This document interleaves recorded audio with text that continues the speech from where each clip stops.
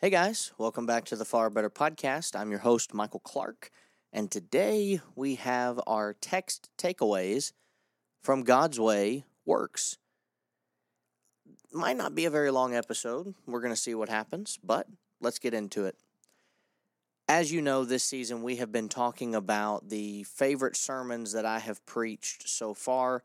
So I'm sure some people, maybe even you, were thinking, the favorite sermons you preached so far, you're only 30 and you've not been preaching that long. But I don't have the time and ability to sit down like I used to in local work and write brand new sermons every time. And so while I work on that, I have to do something different because I want this show to continue and to keep going. So I think the next two seasons, as I build what I'm hoping to do next fall, it makes a lot of sense for me to do my favorite sermons so far. Let's start with this.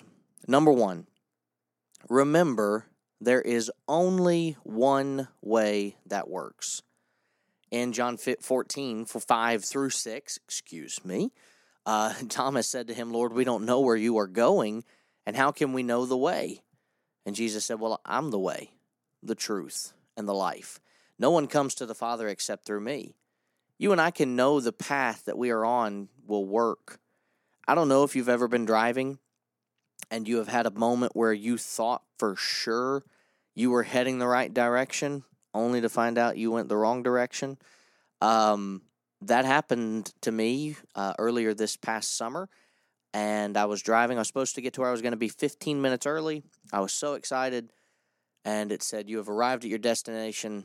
I look over to my right where it's supposed to be, the church building there in Kentucky. And it was a cornfield. So not quite what I was supposed to be. I know it says here, he that has ears to hear, let him hear. But those aren't the ears that we're talking about. And so I had to find the correct address. I ended up being late, but as far as I knew, the path that I was on was the right one.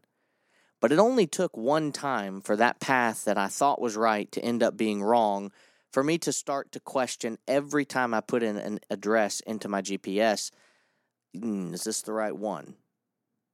Am I going to have another one of those situations? And I find myself now, often the night before, trying to map out the route, trying to ensure I know what time I need to leave by to get there with plenty of time to be there. And I don't always have a guarantee that the road that I'm on is the right one. But I can know spiritually that I'm on the right path. Think about Psalm chapter 1. Blessed is the man who does what? Psalm 1 is a situation where I'm told he's the man who does not walk in the counsel of the ungodly, nor stands in the path of sinners, sits in the seat of the scornful. What does he do? Well, his delight is in the law of the Lord. And in his law he meditates day and night.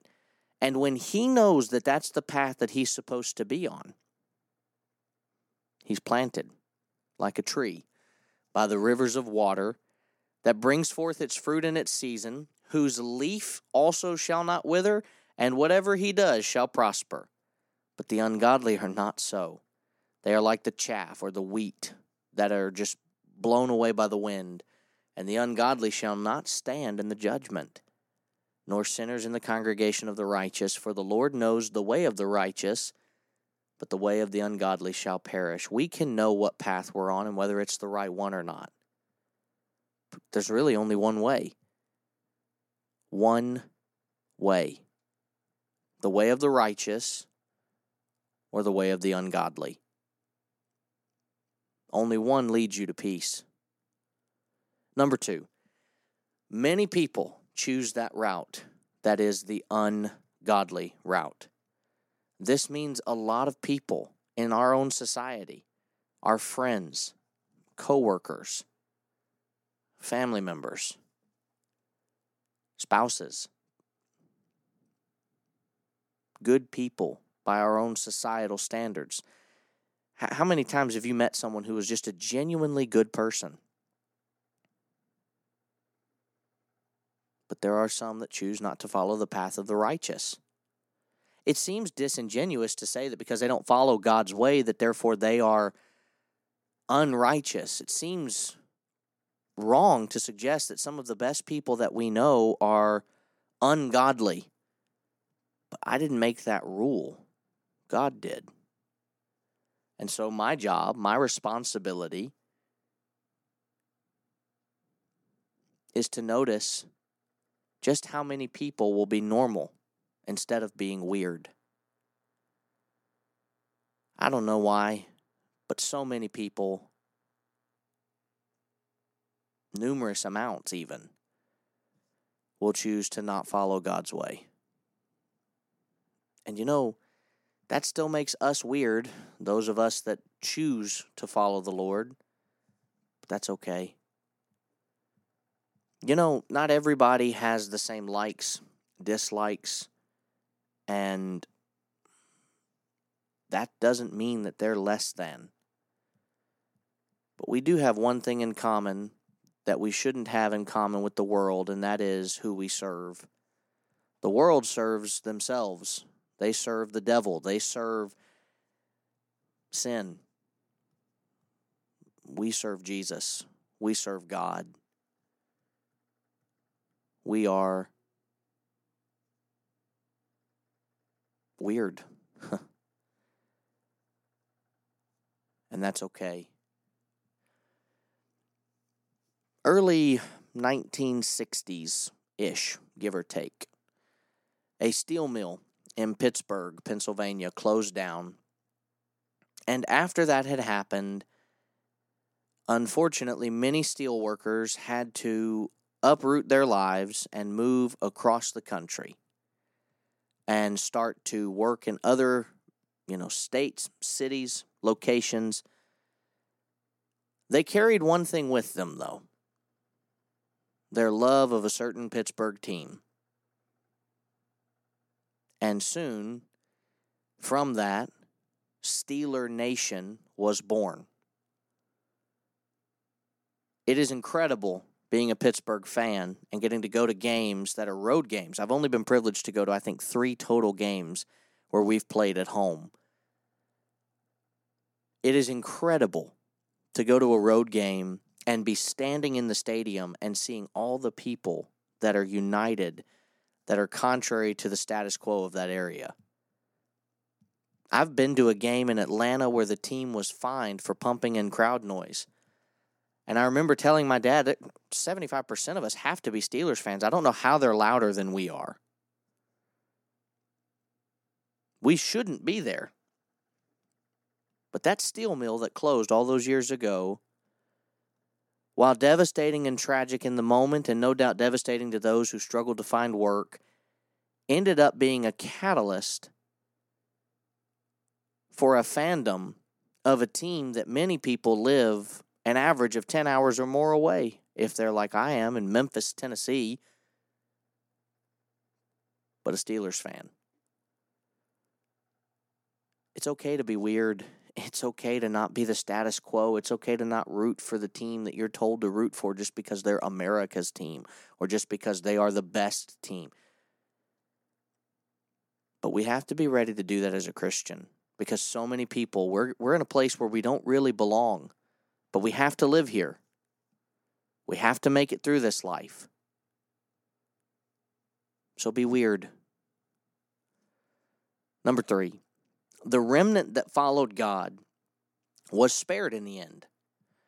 And this is where we really kind of bring this all to a close with number 3 and number 4 here. Look at Romans chapter 11, verses 1 through 5. Paul writes, "I say then, has God cast away his own people? Well, certainly not. For I also am an Israelite of the seed of Abraham, of the tribe of Benjamin. God has not cast away his people whom he foreknew. Or do you not know what the scripture says of Elijah? How he pleads with God against Israel, saying, Lord, they have killed your prophets and torn down your altars, and I alone am left, and they seek my life. But what was this divine response say to him? I have reserved for myself 7,000 men who have not bowed the knee to Baal. Even so, at this present time, there is a remnant according to the election of grace." The remnant, as we typically talk about them, were people who would come back from captivity. But Paul uses that same word here in Romans chapter 11 in a beautiful sense of take it back to Elijah. Take it back to Elijah when he pleaded with God against Israel, saying, they've killed your prophets, they've torn down your altars. I alone am left, they seek my life. But he says, no, they haven't all left. You're not alone, Elijah. There's 7,000 people who have not bowed their knee to Baal. You can make it. You're not alone. The remnant and the mindset of the remnant is a critical part of theology. That despite all of the wickedness and all of the horrors of the world going on around me, that there could be a group of people who don't allow themselves to be afflicted by such. Now, obviously, we're not perfect people, and we make mistakes, and we need to change when we do that, and we need to be better. But, guys, it is an honor to think that despite the wickedness of the world, that I get to be a part of a group that are set apart. That brings us to number 4 here. Are we the remnant? Does God look at us today, you and me specifically, as one of those 7,000 who have not bowed the knee to Baal? A group of people who have set themselves apart from the wickedness of this world, or the type of people who will stand in the face of adversity and be weird? Or are we a part of the problem? You're not guaranteed, and I'm not guaranteed to be righteous just because we're serving God today. We're not guaranteed to be righteous just because we are created by God. But we can do this life the way God has set before us. It is possible for you and for me to be weird, because God's way works. Why would I not want to follow it? What would hold me back? Well, God doesn't allow us.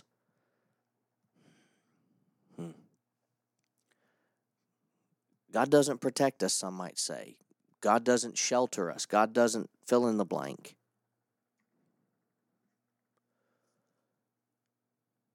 No, not in the way that people want, not in the way that people demand. But I'm going to tell you right now, I've suffered in my life as you have, but I serve a God that is greater. And despite the suffering that comes upon me, I'm reminded of a little book. I'm looking at it right now, even from my desk here. It's a short read, but it's called Yet Trouble Came. I want to close with this here, because this is something that if you and I have the mindset that we are going to just simply live a great life because we're a member of God's church, we're a member of the body of Christ, we need to remind ourselves that Job himself, the book of Job says in Job 14:1, man who is born of woman is a few days and full of trouble. Yet trouble came. A beautiful little book about the depiction of what Job suffered through, and a depiction of even ourselves and what we suffer through, that despite all of the problems, despite all of the terror, despite all of the evilness and wickedness that comes into this world, God's way still works. And if more people would follow God's way, do you know what is amazing? If we could convince more people to follow after God's way, do you know what's amazing? We would live in a more righteous society. Look at that. Short episode, huh? Next week, we'll begin a next series of weeks on the thief on the cross. Until then, let's remember to please God now, so our eternity can be far better.